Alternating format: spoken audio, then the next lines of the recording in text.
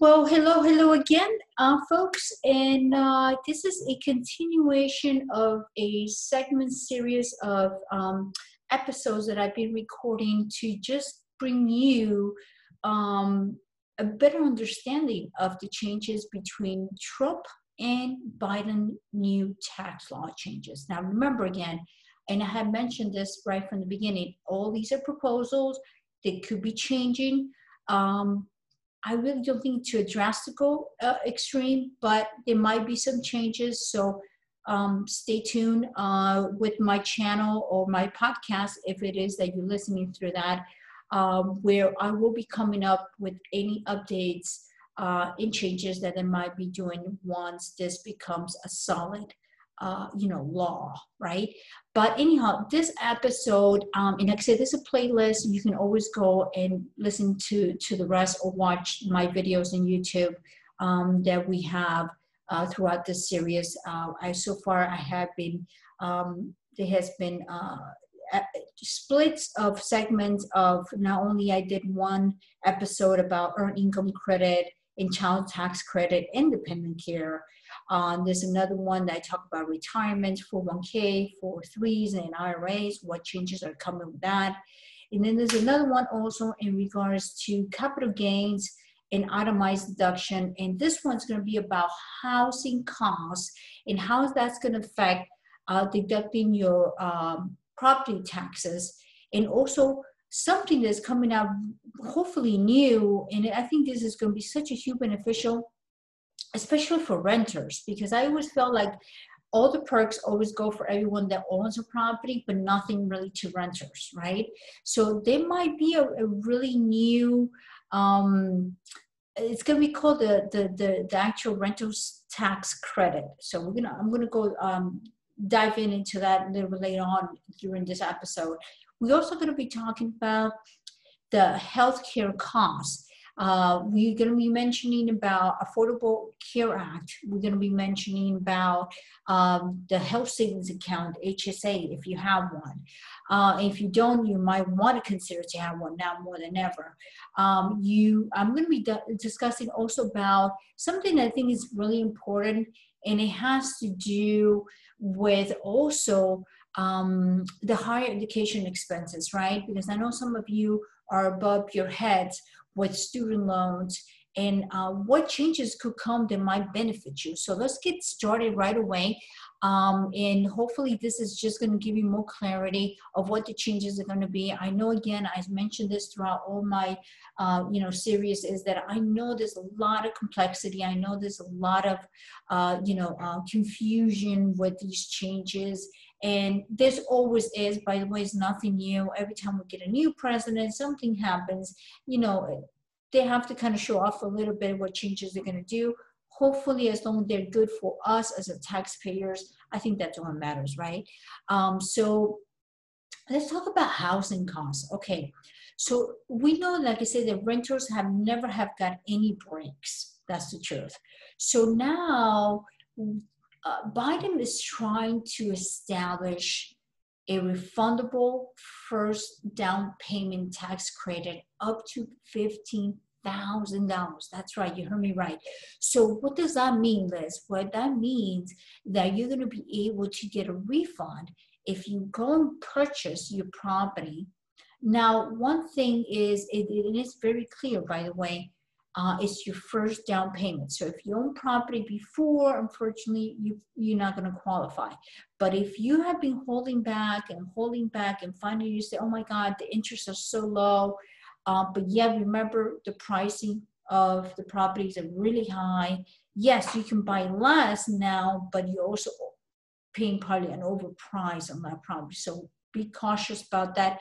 Actually, real estate and e-commerce is one of my niches that I do for small business owners. So I do understand real estate very well.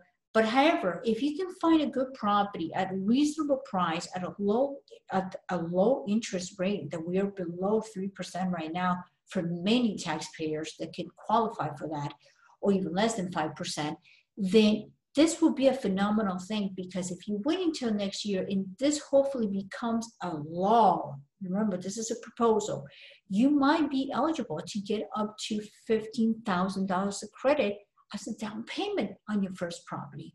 Wow, that would be amazing, right? So currently that is not possible right now under Trump's tax laws. But like I said, with Biden, that might become a possibility, okay?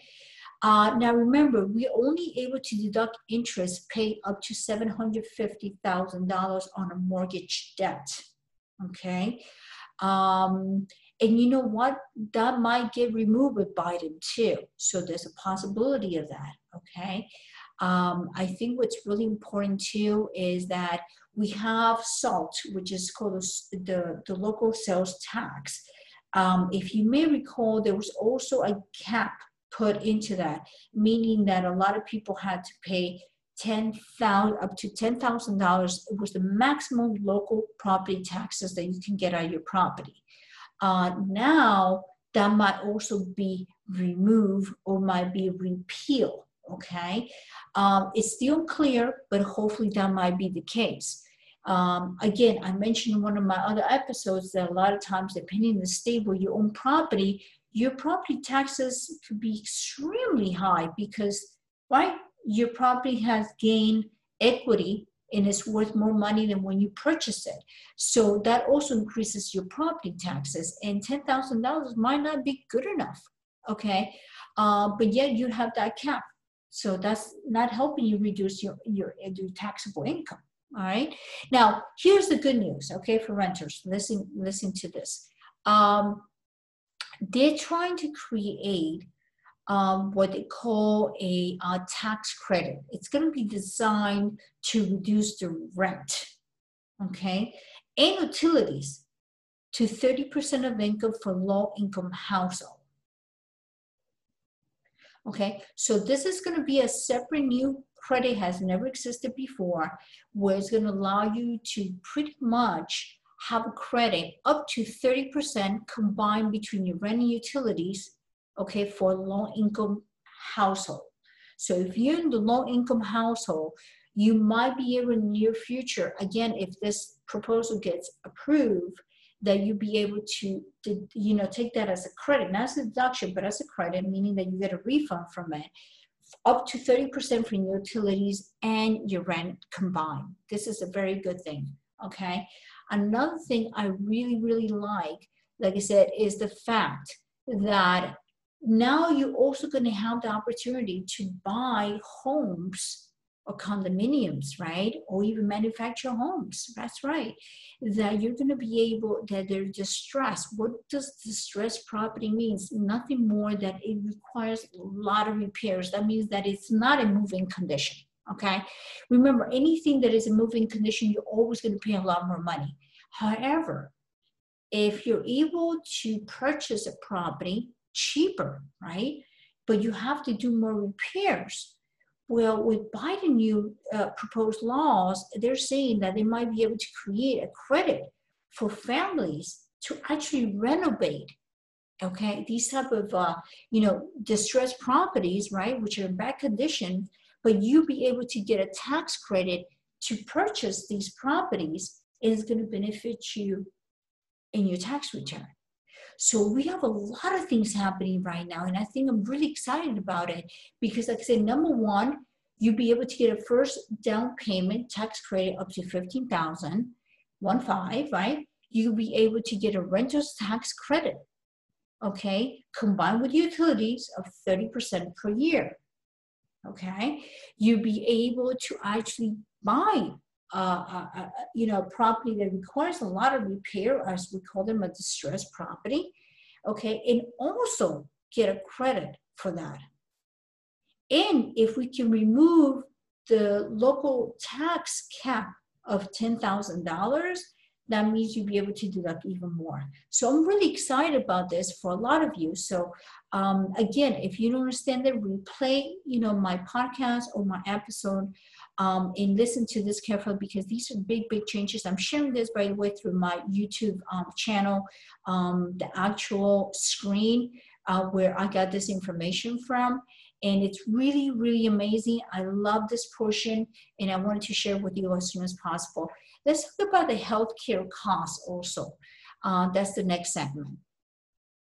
Now, so far, we know that healthcare costs is a refundable and advanceable premium tax credit for the enrolling into the Affordable Care Act, right, which is the ACA. Now, that was for people who were going into marketplace, okay, and they had a poverty low income. That means that if you were between 100 and 400% of federal poverty level, then you would be eligible to get that credit. All right. Now, the only issue with that was that a lot of people were missing out also in getting an Affordable Care Act credit because they were just right above that percentage. And because of that, what Biden is trying to do now is expand, okay, that ACA premium tax credit and eliminate the income cap. And I think that will be amazing because now that means that you'll be able, okay, to hopefully now register and enroll, okay, and what we used to call the Obama Healthcare, and we still call it ACA, is to enroll, and maybe next time you're eligible to actually get the credit because you don't have to be in the extreme of poverty to be able to claim the premium for this healthcare. Okay, so I think this is really, really good. I also like the fact that right now he's also willing to expand the actual long-term care insurance for individuals, okay, with the retirement savings. So what does that mean? That means that now you're able to really take money from the long-term care insurance with your retirement savings. So if you need to continue, contributing to your long-term care insurance, then you're able to take it out of your savings, your retirement savings, and put it towards that, okay? So that's a very, very good thing. I like that, especially because, again, due to all these health conditions that we've been having lately with COVID, I think this is going to really, really benefit.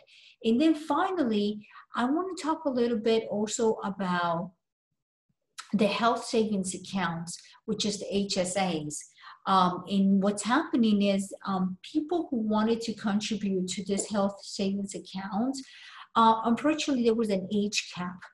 And the gap was that once you reach 65, you couldn't do a contribution towards that. Well, that hopefully might be removed. And if it is, or adjusted as we call it, then that means that even if you're over the age of 65, you still will be able to do a contribution to health savings account. By the way, if you're not very familiar with health savings account, it really allows individuals to have a tax preferred basis to cover the cost of a certain qualified medical and healthcare expenses. And by the way, I have a separate episode really going into details of what is an HSA and how to obtain it. And it's really, really beneficial because one of the things that there was also a gap into that is that if you could qualify as a disability, if you're disabled, as long as you were what they call blindness or you were disabled before the age of 26, okay? Now the new law, or hopefully the new law, is going to be able to expand that to up to the age of 46, okay? So again, removing the age gap of 65, meaning that you can contribute beyond that age. And two, instead of only being disabled or blind prior to the age of 26, you have the expansion to 46. Now, I think this is really important, again, for the people who have health savings account. This is a phenomenal vehicle, by the way, folks. I mean, you're able to save, and I call this, it's what I call a, really a super IRA. And the reason for it is because the monies that you put contributions into HSA are pre-tax, the same as a traditional. And then when you take it out for medical expenses only, that's the only catch-22, you can only take out the money for medical expenses, it's actually not taxable. So you see the difference? You putting money in, you're able to deduct as a traditional IRA, but then when you take it out, it's like a Roth. It doesn't cost you anything. Again, remember, the big restriction here is that that money It's only used strictly for medical expenses, but we all have medical expenses. We all have co-pays. We all have doctor's visits. We all have, out-of-pocket expenses, right? Whether it's glasses or contact lenses that we need, or perhaps we need to have some therapy or prescriptions. This is what HSA comes in so extremely handy. Okay. And then finally, what I wanted to also kind of bring up that I think was so important, and this has to do with higher education credit, because I know so many of you, especially the millennial generation, they're up to their heads with student loans. And, yes, there's been postponements of your payments because of all this crisis that we have had with COVID, but all that is going to disappear. And now, hopefully with the new reform, that means that they're going to be more relaxing with the payments. What does that exactly mean? The benefit is that any unpaid loan amounts that you have after 20 years since you borrow that loan, okay, could be forgiven. That's right. So it will never be treated again as a taxable income. That's big, big news for some of you out there, student loans, that you have outrageous balances. And so again, what they're planning to do is create some sort of automatic loan forgiveness, that if your student loan is over 20 years, it might be forgiven and not taxable any longer. And I'm excited about this because I think that a lot of you have been going through a lot of changes of careers, and sometimes it's not fair that if you're in a different career, you're still paying for education from maybe 20 years ago, 15 years ago. I wish they would do this, and this is just my opinion, down to 10 years. 20, I still think is a lot. That's my personal opinion.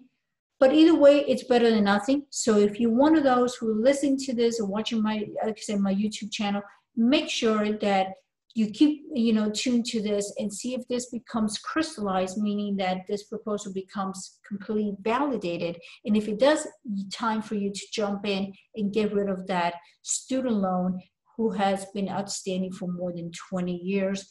It will no longer be taxable, and I'm happy for you for that. So again, if you found any valuable information to this, please, as usual, I always ask, it's free content that I'm sharing. Like, subscribe, and share, because sometimes, again, we want to share information from the right source to people that we know. And I know there's a lot of people out there sharing information, but sometimes they're not really qualified. So please be cautious in that. And again, if you still pretty much, still confused or have more questions, feel free to reach out to me and my team. Like I said, again, I am a tax expert. I've been doing this for more than 16 years. And as a tax accountant, I understand the ins and outs of the tax laws, and I'm here to help you. So anyhow, I hope you stay safe. And like I say, go back, look at the series. We have several videos within this, Trump and Biden, taxes. And I think this is going to help you to understand exactly more simple, instead of reading so many articles and sometimes ending up being more confused. Anyhow, I wish you the best, a lot of success, and a lot of good health. And like I said, take care until the next episode. God bless. Bye-bye.